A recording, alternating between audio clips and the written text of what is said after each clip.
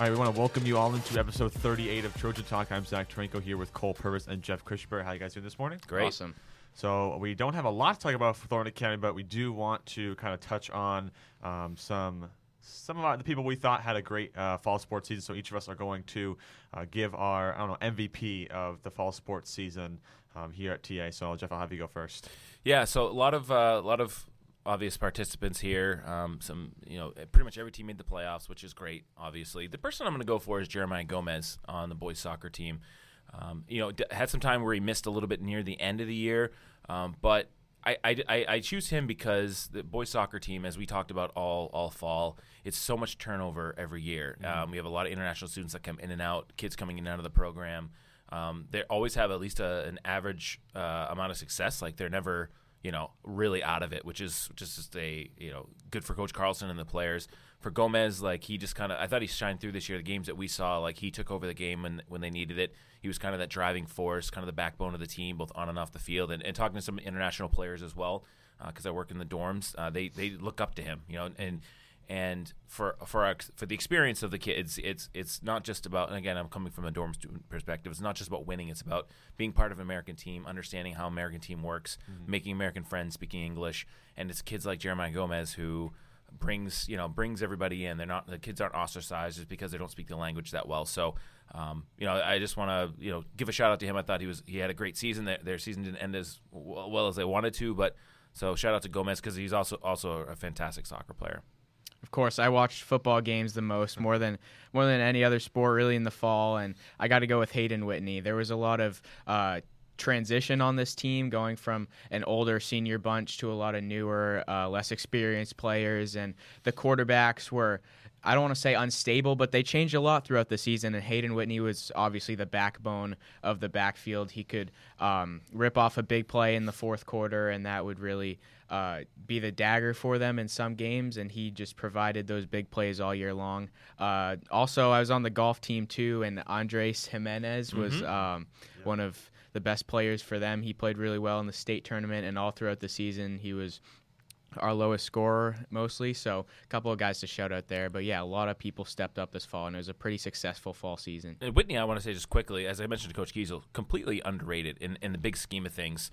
We've had a lot of good rushers over the years, but he rushed for so many yards and so many touchdowns, and we've been so successful that it kind of gets lost in the wash. But yeah, extra shout out to him. He had a crazy season. I agree. The MVP I'm going to go for is I'll go a different sport. I'll go girls soccer. I'm going to say Sarah Rich. I think she had a great season, scored a lot of goals, and I know that before the season I was reading a couple of newspaper articles about the players to watch, and she was one of them. And I think that she stepped up and she was out a few games as well and did a really good job.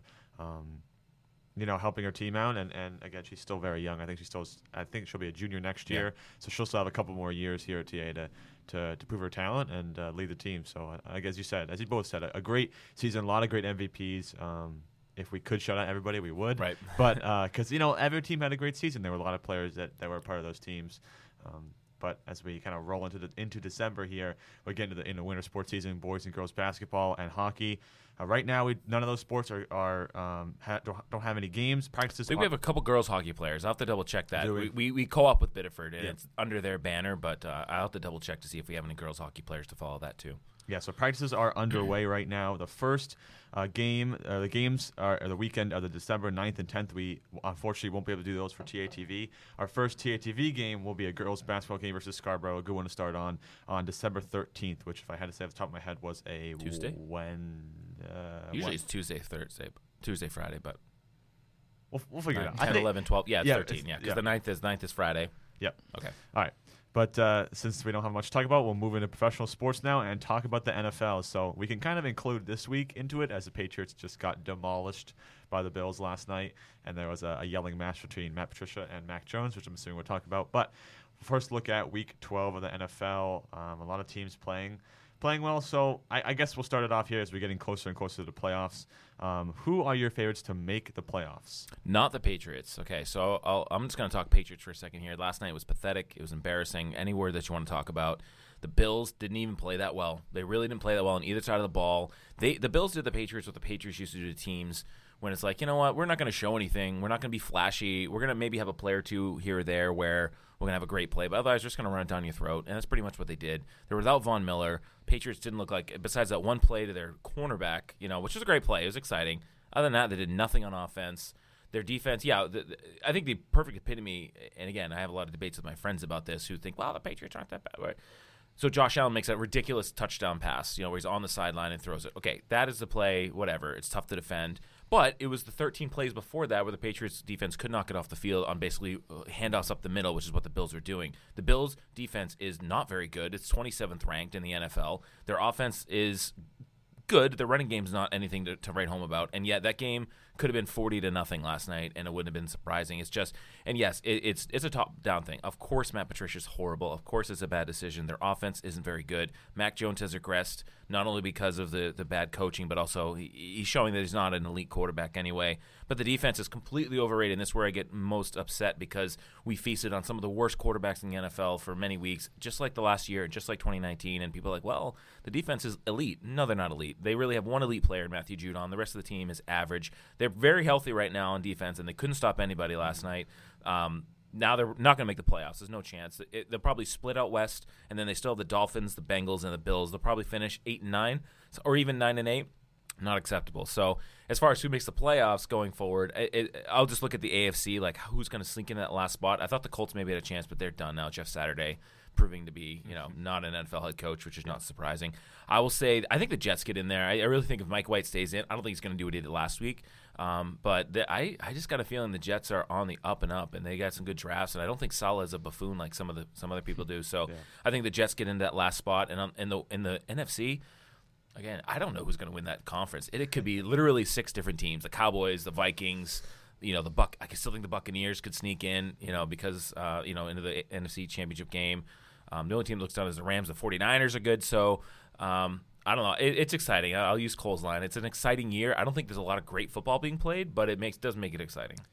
Yeah, I think the Patriots' defense has really sold them the last couple games and the time of possession things. And we don't have a corner that can lock down Justin Jefferson and Stephon Diggs. And Diggs can just go one-on-one and get open in the end zone, and it was frustrating. And that play when Allen almost ran out of bounds, it looked like Kyle Duggar and Jonathan Jones kind of gave up on the play. They're kind of watching him because they thought he was going to the sideline, and he makes an incredible play. It's the Bills. They're probably the best team in the NFL, but still, they looked terrible last night. Patriots are 0-3 in primetime games, and a lot of people would disagree with this, but I think primetime games do mean more. It's a chance for your team under a lot of pressure to go out and play.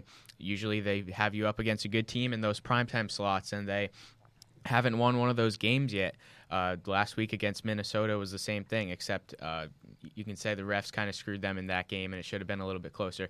But then on the offensive side of the ball, Matt Patricia has been awful, as everybody else pretty much agrees with me. It's just on third downs, they won't take a chance in the middle of the field. Like last night, they were backed up way in their own territory, had 3rd and 8, and Jacoby Myers ran a 6-yard out route, and they threw it to him. Like, even if he catches that, he's quickly getting pushed out of bounds, and it's 4th down. I don't know what that play call was, but it's been very frustrating. And to talk about the NFL landscape as a whole, I still think the Bills are going to the Super Bowl. Think about the Rams last year. They had a midseason slide, and they were able to turn it around at the end. And the Bills weren't playing very well. They lost the Jets, and I forget who else kind of in the middle of their season there. But they've had a ton of injuries. Von Miller's out. Some of their corners and their secondary has been out. They still have Josh Allen, who I think Mahomes is better overall.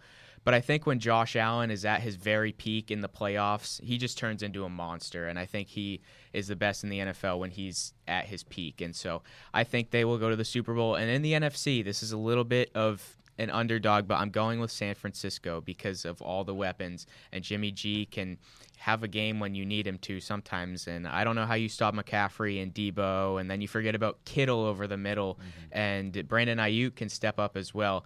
It's more about that I don't trust the other teams in the NFC. I don't trust the Cowboys at all. Unless Dak has an amazing 3 or 4 game stretch, I don't think that they will go to the Super Bowl. They'll have an off day and make some mistakes like they did against San Francisco last year and get eliminated.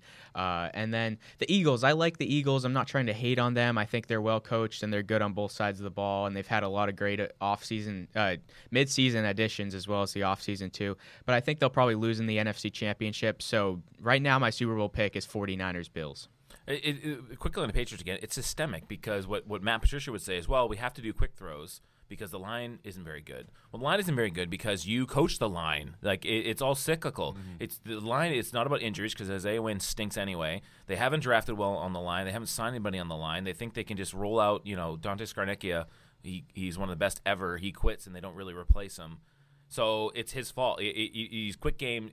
The whole system stinks. And with the Bills, what's fascinating about the Bills too is that they're on paper their offense isn't that good. Like Josh Allen's amazing, Stephon Diggs is amazing. The rest of the wide receivers aren't anything special. Like you can't compare them to what the Chiefs had, but they're still like you just assume they're going to score 30 points a game. That's how much Josh Allen has come. And the running backs too are all right. Like Singletary's all right and Hines is all right.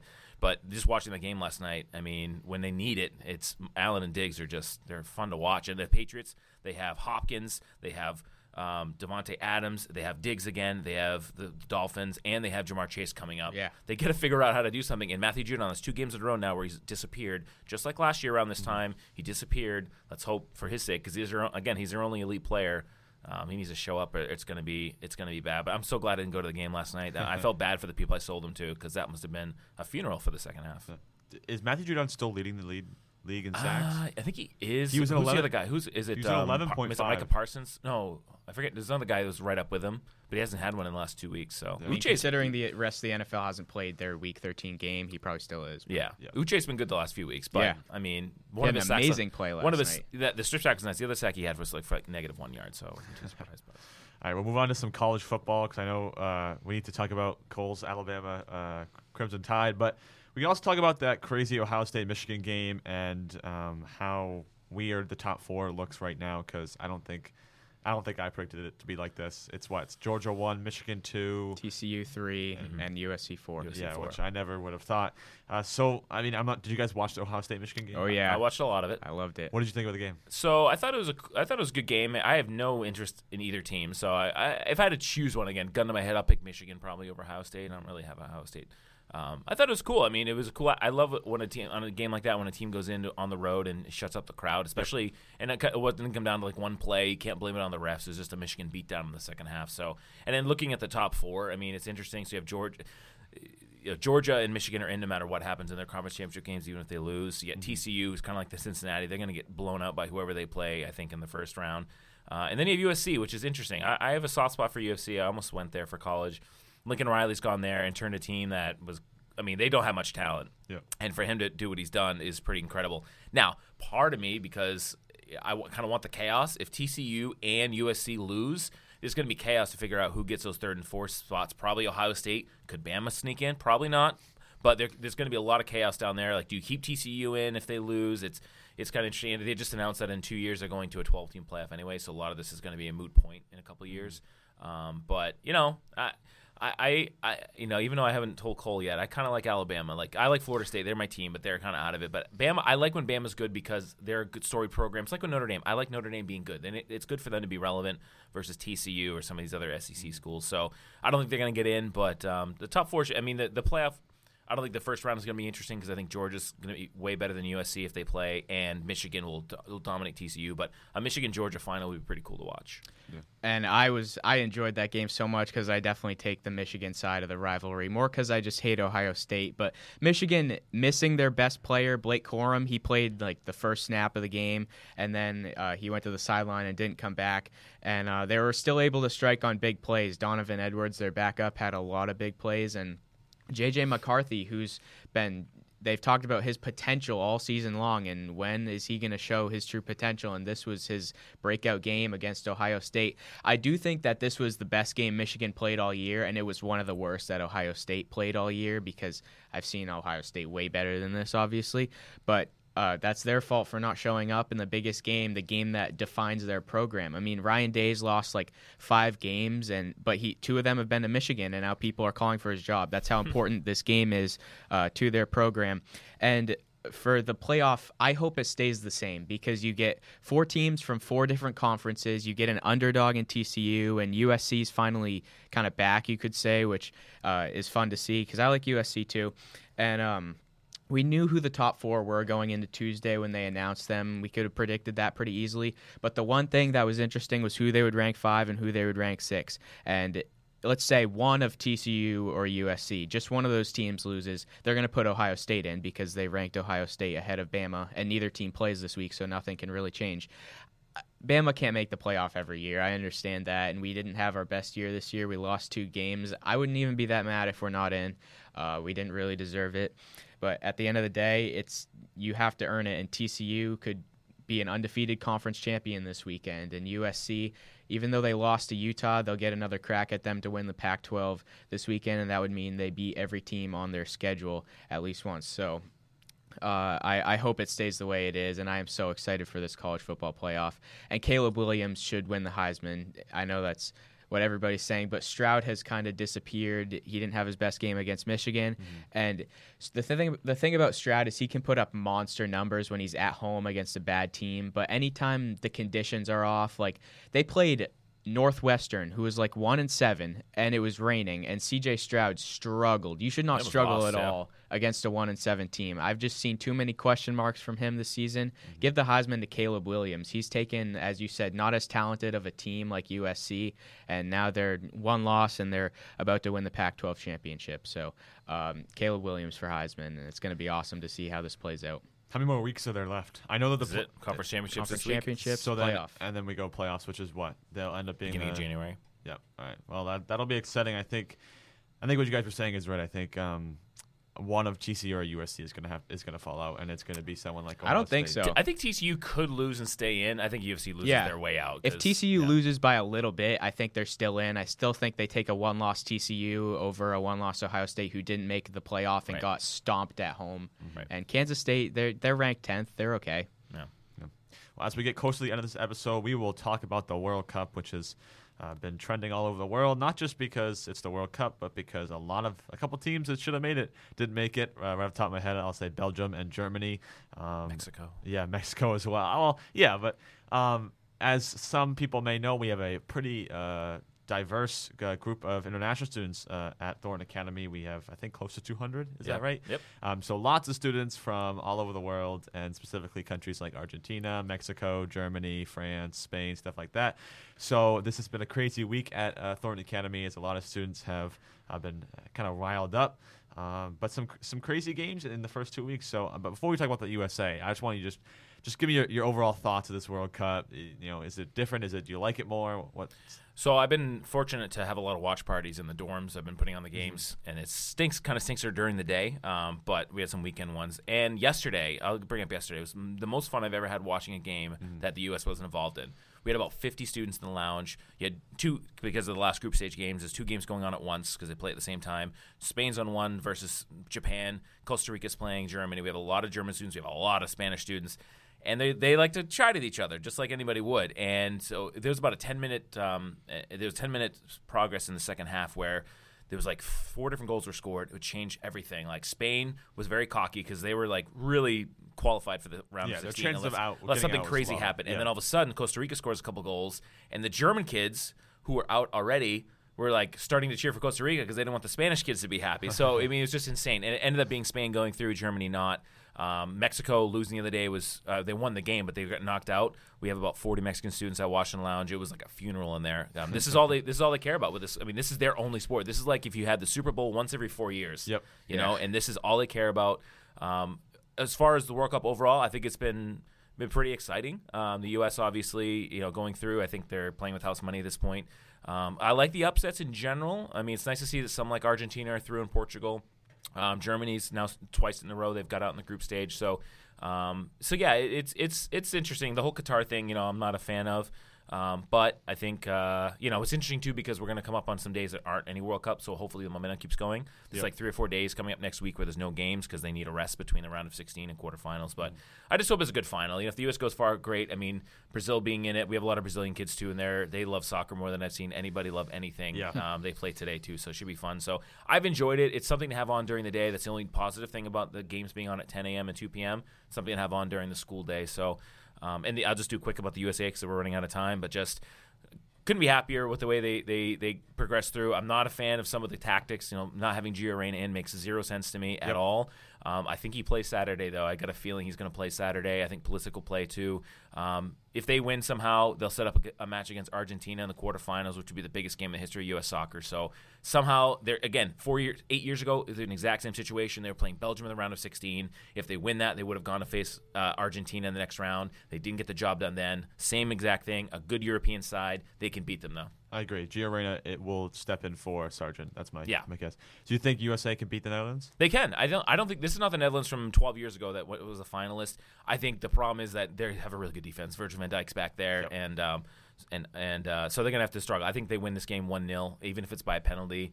I just think the defense hasn't given up a single goal in open play. That's just the only goal they give up is a penalty. They're going to be playing confident. I don't know. I was very bearish on this team going into the World Cup, but they just got a spark because they're so young. They just don't know. They just don't know what they don't know, and it's been fun to watch. I just want some goals though. Yeah. Me too. Saturday, 10 a.m. Yeah. Well, that's going to do it for episode 38 of Trojan Talk. I know next week the three of us will be back, and we'll have a lot of TA Sports preseason kind of predictions to talk about as we get closer and closer to the winter sports season. But we want to thank you all for watching episode 38, and we'll see you all next week.